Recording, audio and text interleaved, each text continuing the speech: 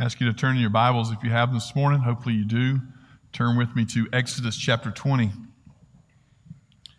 Exodus chapter 20, we'll be looking at verses 1 and 2 this morning of Exodus chapter 20.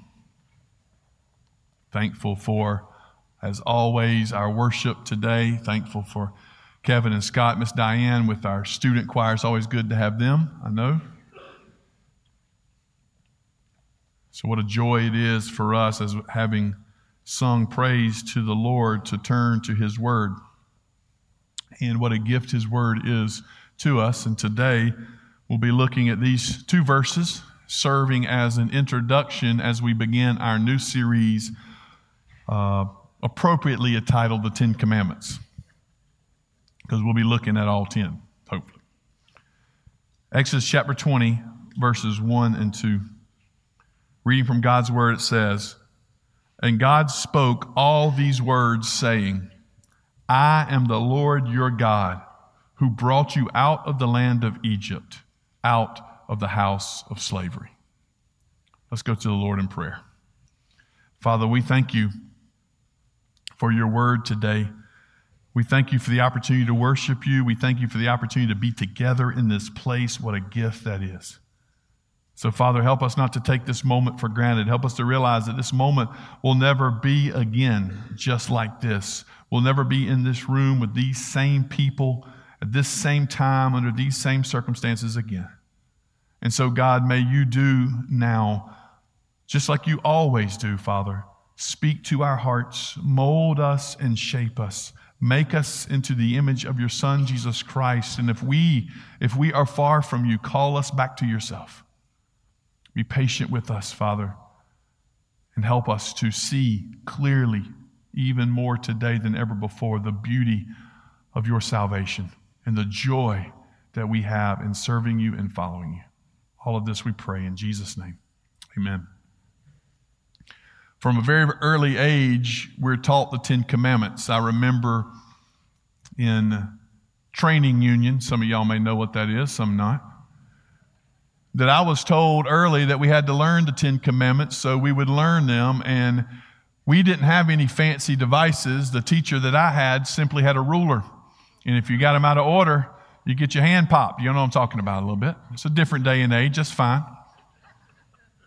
It was a little bit later in life that I was doing a VBS in Mexico and just kind of working with some kids, and the teacher came up and she said, "I'm going to teach y'all the Ten Commandments." I said, "This ain't going to work. You better have a big ruler, have to learn them this quick." And sure enough, she had this way about it where she started using her fingers and she started going, 1, pointing straight up, You pointing straight up. "You shall have no other gods before me. I'm the one." You see what I'm saying? And I was like, "Oh, that's easy. I got that one." And then she kept going. 2, don't bow down to idols. Y'all see how she did that? Bowing down. And I'm sitting there going, man, if I'd have known that, I would have learned these quicker if I knew you had finger motions with them. 3, do not use the Lord's name in vain. And she took those 3 fingers and put them over her mouth. And I was like, that makes sense. She kept right on going. 7, I'm not going to do them all for you. Some of y'all are like, please do them all. I don't know them either. But she had like 7, and so with 7 you had 5, and then you had 2, and it was like, do not commit adultery. So it's like a wedding cake with 2 people. It's good. I remember the one that got everybody's attention, everybody loved, was number 6, you shall not murder. So it was the 5 plus this 1, and this finger here became a gun and shot all these people. And so it was the one that everybody loved the most, everybody's favorite. I'm sure it's the same way that it was taught in the wilderness at the VBS here in Exodus chapter 20. God was holding it there as they're heading to the promised land. The people of God are hearing from God. What's true, though, is that even the most biblically uninformed people know the Ten Commandments, or they've heard of them at least. They've seen them maybe hanging, and that's somewhat dangerous. It's somewhat dangerous. We need to understand that these commandments shouldn't be taken in isolation from the rest of God's Word. They shouldn't be isolated into a unique place so as to be distorted or misunderstood, especially in their function and purpose. Because what happens, I think now, even in our day and age, more than ever, when truth is relative and everybody thinks you can find your own, and when morality is rampantly going into immorality, even more than ever before, we need to know the Ten Commandments. And this morning, and hopefully through these weeks, I want to demonstrate why. My hope in this series is to put these commandments in their proper context, understand them in light of what God is doing through His glory and for His name, and in placing them in that proper context in the overall teaching of Scripture, understand them especially in light of our Savior Jesus Christ and what He's done for us. And my hope is that as we go through these, that each and every one of us would become faithful followers of Him, more faithful than ever before, loving Him more than we've ever loved Him before as we seek to follow after Him. So, as in any passage, we need to understand the context of Exodus chapter 20. Now, Exodus, the first 20 chapters especially, are some of the most glorious passages in Scripture. I love Exodus as it starts out. The people of God are in bondage in Exodus chapter 1 in Egypt. The Hebrews have become a great nation, Exodus 1 tells us. Remember how they got there. At the end of Genesis, there was a famine in the land, and God had raised up Joseph to the number 2 position in Egypt. Joseph had prepared what Joseph's brothers meant for evil, God meant for good. Joseph had prepared the way. The brothers come. They bring even Jacob into Egypt, and he's provided for and cared for in the land of Goshen there in Egypt. At the end of Genesis, the people of God are cared for in the midst of the famine in Egypt. Between Genesis and Exodus, some 400 years pass. And in that time, Exodus 1 tells us that a new Pharaoh has cropped up. And this new Pharaoh didn't know Joseph and didn't know Joseph's God. And this new Pharaoh considered the Hebrews to be a threat. Even though they were the slaves that were building his kingdom, they considered them to be a threat because they'd come too strong. So he makes this order, this mandate, that all of the babies, the Hebrew children, would be killed. Remember, that's how we got Moses hiding in the reeds in the river. Through that, we recognize that the intensity of the persecution on those in Egypt, the Hebrews there, the intensity of that persecution had only grown greater. And so God calls Moses out. And there he speaks to Moses through that burning bush. The first time God had truly spoken to his people in some 430 some odd years. He speaks to Moses in that bush that's burning and not consumed. And he says, I am the Lord your God. I am Yahweh. Gives him his name and tells him, I want you to go tell Pharaoh to let my people go. Now is the time for me to fulfill the promises that I made. And to say that the Hebrews simply left Egypt would be an understatement. You remember how it went down. Having been in slavery there, in bondage for those 400 years, the people had heard the stories of creation.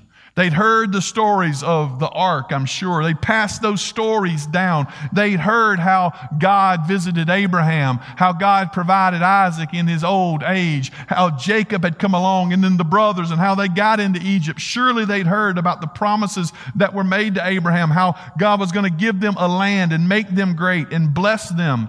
Surely they heard the stories of Joseph and how God raised him up even in Egypt to bring them there and provide for them.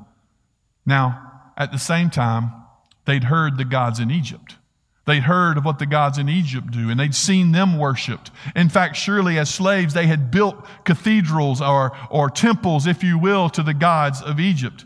They'd been taught then that their God is not the same, that he's greater, that he's stronger, that he's more powerful, that he's the creator of all things. And surely when he comes here to Moses and Moses appears, that's going to be demonstrated. Because what happens as Moses goes to Pharaoh and says, let my people go, and Pharaoh says no, Moses begins to call these plagues up, if you will, and God tells him to do so, and the 10 plagues come, and now, like had not been seen in years, hundreds of years, the power of God is on display. Knowing that these plagues are not there. They're not there as just some random acts that the Lord is going to do. These plagues are not there as some random things he's going to pick up and say, I think it'd be nice to turn the Nile to blood or to put a bunch of flies out there. That's not what happens here. What's happening here is the Lord is demonstrating in every one of these things that the gods of Egypt have no power against the God of Israel. He tears them down in each and every, demonstrating that they have no power, they have no authority. The God of his people, the God of the Hebrews, is greater, stronger, and more mighty than any other. They witnessed God's power in those plagues. They'd also witnessed God's protection. Not only had God demonstrated his power, he demonstrates his protection as they come out of Egypt and they get to the Red Sea. And it says that there's a pillar of cloud that protects the people between the people and the armies of Egypt. And the Red Sea parts and God's people cross on dry land to get to the other side. And we know what happens to the Egyptian army. It's crushed. And God protects them. But not only we see the protection, we also see his provision. They'd taken part of his provision. His power had been on display. His protection had been on display. But now as they're walking through the wilderness, you're trying to feed some 3 million, if you will, that are traveling through. And how is that the case? Every single morning they wake up and there's new mercies laying on the ground for them for bread to eat. The manna has come from heaven every single day, and the Lord provides for his people. When they need water, all you got to do is go to the rock and speak, and it provides water for them. God provides for his people in every way. Even when they're grumbling a little bit, God takes care of them. As creation taught them, their God made everything and rules over everything. And just as sure as he spoke to Abraham, just as sure as he made his promises to him, now he's fulfilling those promises. And in Exodus chapter 19, the people arrive at Mount Sinai. It takes them about 3 months to get there from the time they left Egypt. And Moses goes up to God to hear a word from him. Having been in bondage, the Lord is now going to give his people their identity. Having been in bondage, having been separated and in Egypt, the Lord is now calling them to himself, and he's going to tell them who they are and why they're here. And the Lord says in Exodus 19 to Moses, the Lord called him out of the mountain, saying, "Thus you shall say to the house of Jacob and tell the people of Israel." In verse 4 he says, "You yourselves have seen what I did to the Egyptians, and how I bore you on eagle's wings and brought you to myself. Now, therefore, if you will indeed obey my voice and keep my covenant, you shall be my treasured possession among all peoples. For all the earth is mine, and you shall be to me a kingdom of priests and a holy nation." The Lord says, you've been in slavery, you've been in bondage. You may think that's who you are, but now I'm calling you to myself, and I'm telling you, you are my treasured possession. You are my people. And I've called you here to this place to demonstrate that to you. The Lord gives them the identity. God told Moses to alert the people to prepare themselves. Get ready. The time has come, for the Lord is going to speak to them. The Lord is coming to speak, and we see in chapter 19 there, verses 16 through 20, how the Lord comes down to Mount Sinai, and it tells us several things about it. Imagine the scene, if you will. The people have gathered around at the base. It says that fire and smoke engulfed the mountain. It says that the mountain began to tremble greatly. It says that the sound of a trumpet got louder and louder and louder, and that God begins to speak, and it sounds like thunder. Imagine the scene. The people of God gathered around the mountain. They just witnessed the plagues in Egypt. They just seen the Red Sea parted. They just walked through on dry land. They've gathered up here at Mount Sinai, having been provided by God through the manna every morning and the water from the rock. And now they come to the mountain, and it begins to shake, and fire and smoke engulf it, and a trumpet sound comes, and it gets louder and louder and louder, and God begins to speak, and it sounds like thunder. Now, the one that they'd heard about for centuries, the one that created everything, the one that made promises to Abraham, the one that wrestled with Jacob, the God that provided through Joseph, the God who delivered them through the plagues in the Red Sea of Egypt, the God who provided for them in the wilderness, the God who said, "You are my treasured possession." That God, the one true God, has engulfed the mountain and begins to speak in the thunder. the thunder. And so he says, I am the Lord your God. I just want to point out three simple things as we prepare ourselves for these 10 commandments. Three simple things as we look to this passage and see what's happening and see what's going on. First is this: the commandments, the law that we see here comes from God himself. It comes from God himself. It says in verse 1, and God spoke all these words. Here in this scene, this is not Moses reporting what he heard God said. This is not Moses going up to the mountain and getting a word and coming back and telling him. That's what had happened before in chapter 19. No, this time it is God speaking himself. In fact, we can see after God gives them the 10 commandments, the mountain smoking and trembling, down in Exodus 20, verse 18, when all the people saw the thunder, the flashes of lightning, the sound of the trumpet, and the mountain smoking, the people were afraid and trembled, and they stood far off and said to Moses, you speak to us and we will listen, but do not let God speak to us lest we die. In other words, they heard the voice of God and they're like, don't do that again. Moses, you go tell us next time, we'll follow. But not this time. This time, God wanted to make sure they heard his voice. For he had not spoken to them for some 400 years, but now he's going to speak, and now he's going to speak clearly. As I laid out the scene, it's clear that whatever is said here at this moment as they've approached Sinai is of vital importance. It's of vital importance. As Isaiah tells us, it pleased the Lord for the sake of his righteousness to make his law great and glorious. And here as he comes, we see it, great and glorious. The people were told not to come too close, to stay back some at the base of the mountain. Exodus 20:21 tells us that they stood far off. We need to remember that God stands himself in unapproachable holiness. And to approach him in unrighteousness would surely mean death. For the people to get too close in their unrighteousness would mean death. And we see this throughout Scripture. You don't come to God unless you come to God on his terms, not yours. And so ultimately, they stand far off and they are ready to listen. The mountain shaking, fire and smoke engulfing it, sound of a trumpet getting louder and louder, peals of thunder roaring, and now God speaks. But notice how God begins here. Notice the scene. Think of it. It's incredible. But it's not that God comes here as a harsh judge. You would think in this scene with glory and might, God does not come with an angry tone of a harsh judge. He doesn't come with the clear authority of a drill sergeant, if you will, just simply calling out the orders to the people, obey me, listen to me. He doesn't come that way. In fact, he doesn't even simply come as a strict teacher walking through the rules at the beginning of the year for her classroom even. He doesn't come that way either. Instead, he identifies himself, but he identifies himself differently than he'd done before. Before he'd identified himself, I'm the God of Abraham, Isaac, and Jacob, the God of the promise. I'm come. He could have even identified himself as I'm the creator who made everything. That's not how he does it.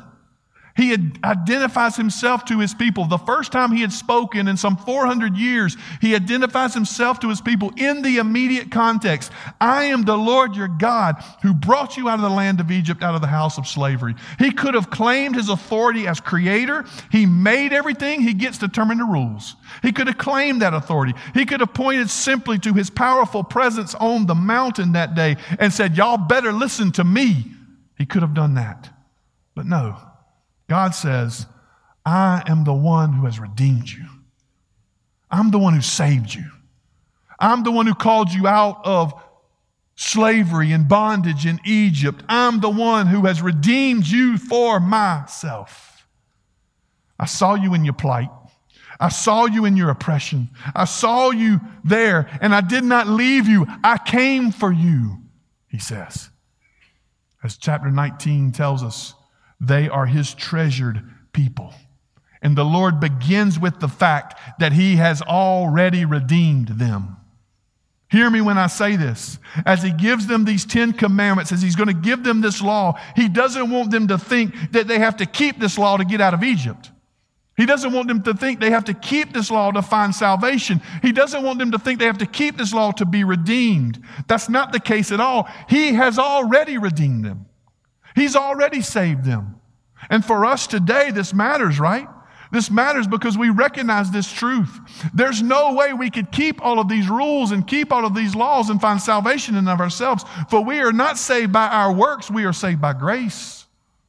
And God says here from the beginning, you are in slavery, you are in bondage, and I came for you. I pursued after you. I called you to myself, and I saved you.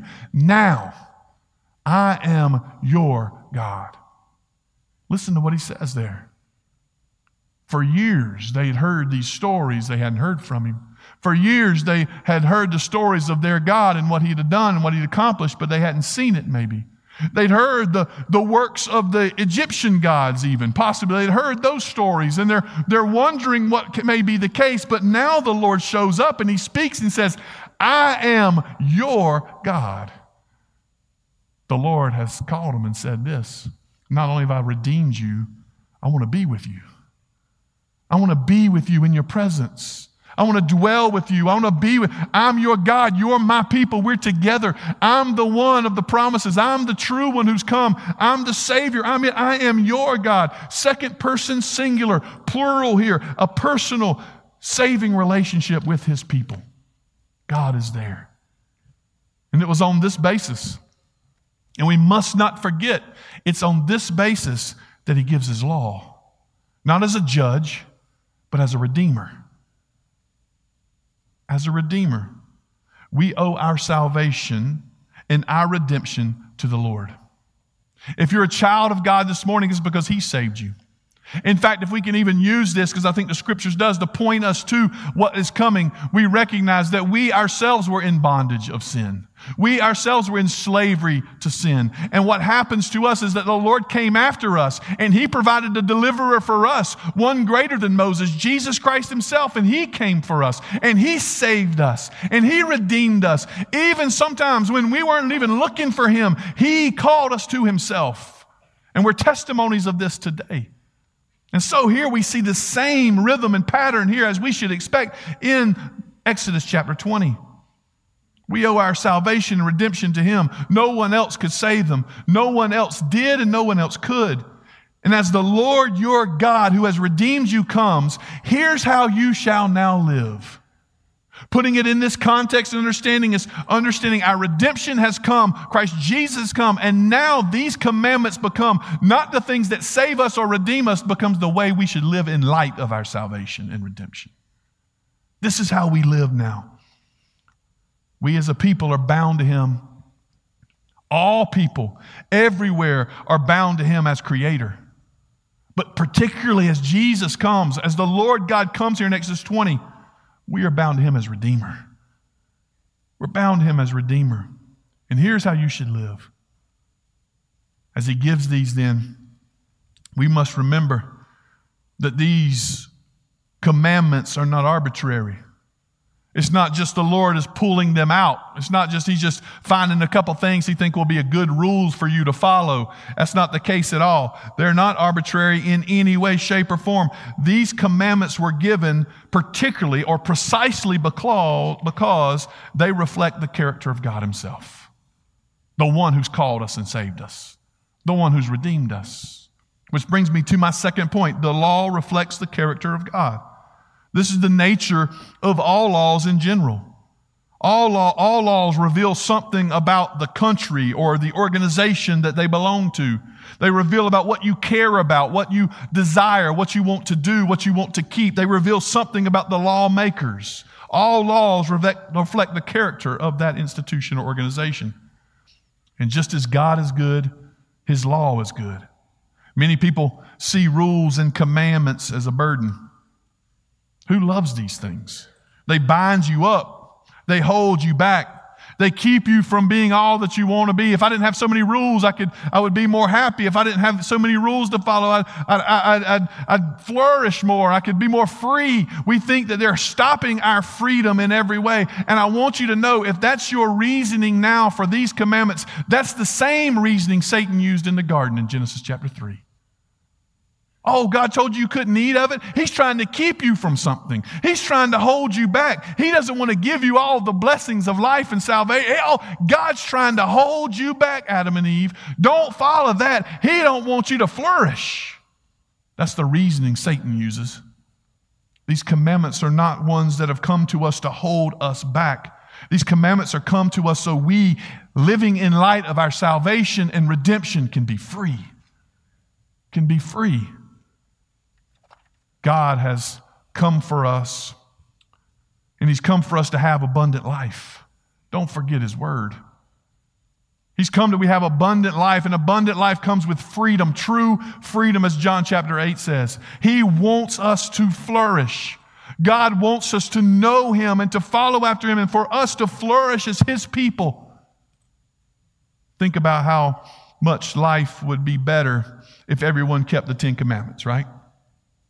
If all of us kept them, there would be no copyright laws. We wouldn't have to worry about plagiarism and stuff. There'd be no patents. You wouldn't have to do that. No alarm systems. You wouldn't even have to keep up with your keys, praise God. If everybody would keep this, there would be none of these things. We wouldn't need contracts. We wouldn't need courts. Just keeping these 10s, just think about all the things we would not need to have in our world if we would just keep them. That's because they're designed for us to flourish, not to hold us back. I read where upwards of 20,000 to 40,000 new laws are added to the books every year in America. We worried about 10. Y'all talking about 20 to 40,000.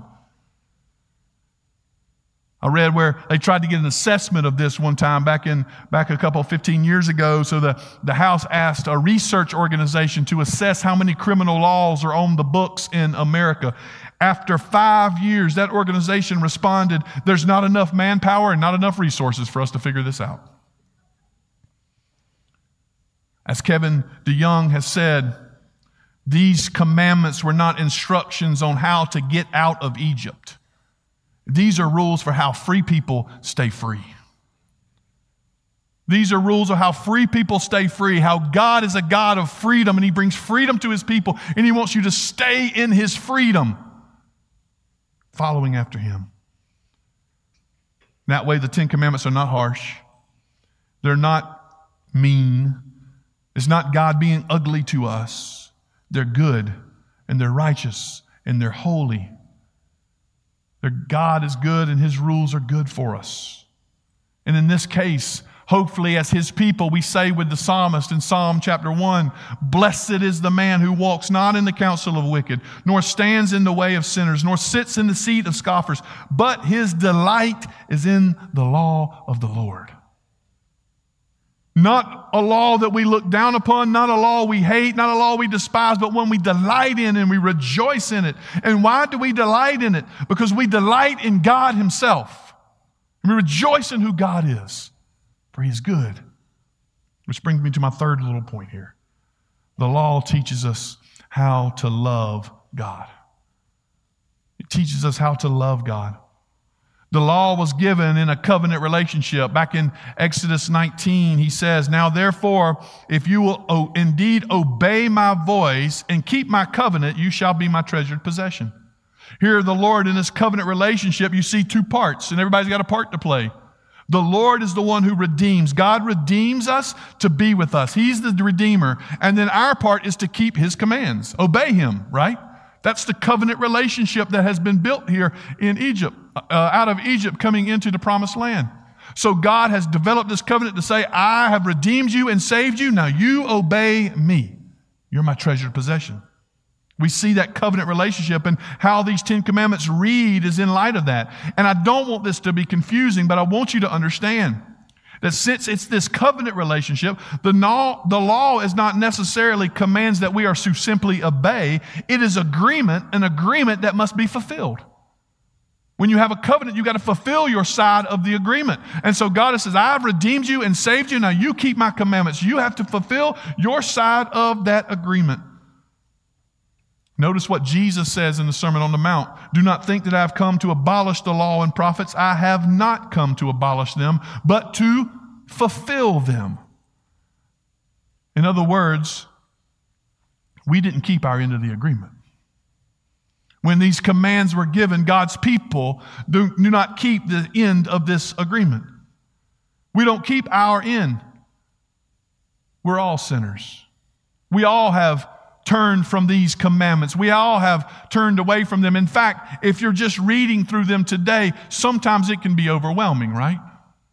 When the Apostle Paul went through them, he said, yeah, I'm good. I was good all the way till I got to number 10. And when I realized you can't covet, then I realized that I was a sinner and I had broken every single one of them before. When you see Jesus teaching in the Sermon on the Mount, you realize that he's not just talking about the actions of our hands, it's our motives and our heart. When we come to the law, we recognize that this law rules over us as a wicked judge in some ways. It is punishing us. We come to the law and we see that we can't keep our end of the agreement. We can't keep our part of the covenant. We have failed on this. And when we do not obey his commands, that is what we call sin. And the wages of that sin is death because we have not kept our end, our part. We couldn't keep our end of the agreement. We couldn't fulfill the rules of the covenant. So God sent his son to be one of us. We couldn't keep it, so God sent his son to be one of us. He did not sin. He kept every one of these laws. He kept all of them for us. His heart was always pure. You see, the law teaches us every single day that we're sinners. When we read it, we learn that we have not kept it. We've not followed after it. It rules over us and we are judged by it. But Jesus has come along, and Jesus, who knew no sin, Jesus who committed no sin, is not under the judgment of the law. And Jesus ends that judgmental reign of the law over us. As Romans 10:4 says, for Christ is the end of the law for righteousness to everyone who believes. And what does it mean by being the end of the law? It means that it has no judgmental reign over us anymore. We don't keep it to try to earn favor with God because we couldn't. We failed. And it has no judgmental rule over us, for Christ is the end of it. For he has come and he kept it. And guess what he did for us? He goes to the cross and he takes our sin, our broken promises, our rebellion, and there he dies and he crushes them there. And so now when God looks upon his children, he doesn't see our unrighteousness and our sin against his law. He doesn't see that. He sees Christ's righteousness and his goodness. He sees what Christ has done for us. So now the law is not a judgment to us. What is it? Why keep it? Because the law demonstrates the character of God. Be holy, for he is holy, and because it is how we tell him we love him. It's a life of thanksgiving before him. We don't just say we love him, right? We talk about this all the time. Don't just tell me with your mouth you love me. Don't we want this from our people? Don't we want this from our children, from our husband, from our wife? Don't just tell me with your mouth that you love me. Show me with your actions. And here is what the Lord says. Listen to the overwhelming nature of his word in talking about this. In John 14, Jesus says, whoever has my commandments and keep them, he it is who loves me. That's simple, right? Plain reading of the text. You don't have to look into it. Whoever has my commandments and keeps them, that's who loves me. Or he goes on, if anyone loves me, he will keep my word, and my Father will love him, and we will come to him and make our home with him. Whoever does not love me does not keep my words. Do y'all see what Jesus is saying? It's not just with the words of your mouth that you say you love God. It's with your actions of your life, keeping his commandments. When they try to stump Jesus, can you summarize what's the greatest commandment? Which one is it? Which one is it? Jesus, instead of picking out one of the commandments, summarizes them. And how does he summarize them? Here's the greatest commandment. Love the Lord your God with all your heart, your soul, and your mind. The greatest commandment is summarizing all 10 by saying, how do you do it? What is it? Love God. But then he says the second one is just like it, right? Not just love God, love neighbor. You see, how we demonstrate our love for God is by keeping his word and his commandments. How we demonstrate our love for our neighbor is by keeping his words and his commandments. And so John tells us in 1 John, if you say you know God and you don't keep his commandments, you are a liar, he says. You can look it up, 1 John 2:4. You want to say you know God with your mouth, but you don't follow him, then you're a liar. Or he keeps going in 1 John 5. By this we know that we love the children of God when we love God and obey his commandments. For this is the love of God, that we keep his commandments. That's what it is. The love of God is demonstrated in us is that we follow him and his commandments, friends, as John tells us in 1 John chapter 5, verse 3, his commandments are not a burden. And why are they not a burden to us anymore? They're not a burden because we don't have the pressure of fulfilling them to find salvation. Christ has done all of that for us. Christ has fulfilled the law and the commands. Christ has done everything needed for us to have life and salvation. We simply trust in the one who's redeemed us, and they're not a burden for us because they don't stand in judgment over us. They're our joy. They're our joy because we keep the commandments because we love our Savior. We love him. And we don't just say that, we live for him. And how do you live for him? Keep your commitments. Don't commit adultery. Don't murder. Don't put any other gods before him. Don't put any idol in your heart that is above him. Don't take his name in vain. Hold him dear. That's how we love him.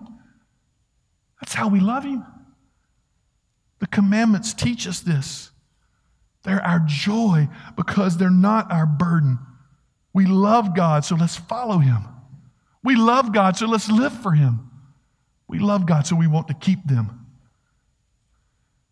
Have you ever been overwhelmed with someone's care and love for you? You know that person that has always been there for you even when you didn't know you need them. Y'all know what I'm talking about? That person that they've always loved you. They've always cared for you. They've always done so many things for you. If they called you right now, you would get up and leave this place because they needed you, right? How much more so is it for us and God? The one who has saved us and redeemed us.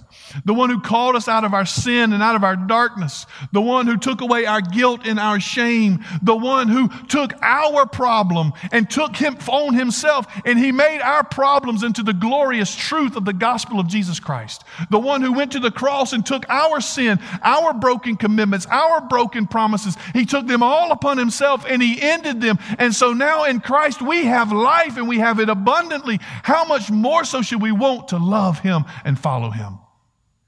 How much more so should we wake up every day? Say, I want to love Jesus today. I'm not putting any other gods before him. I want to love Jesus today. I'm going to be faithful to my husband and my wife. I'm going to love Jesus today. I'm not going to lie, and I'm not going to cheat, and I'm not going to steal. I'm going to love Jesus today. That's what I'm going to do.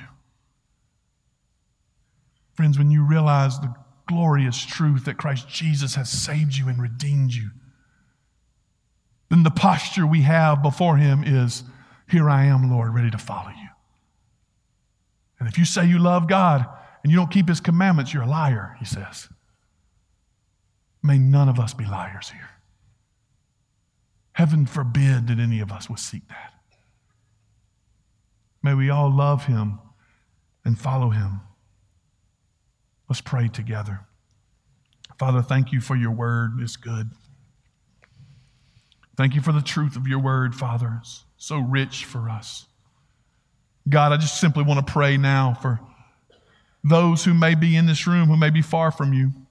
They haven't been loving you with their life and with their actions, God. I pray even now you would call them back to yourself. Maybe they've been distant over this last year, God, distant from you. Would you call them back to yourself today? Help them to see your glorious truth of salvation and life and call them back to yourself.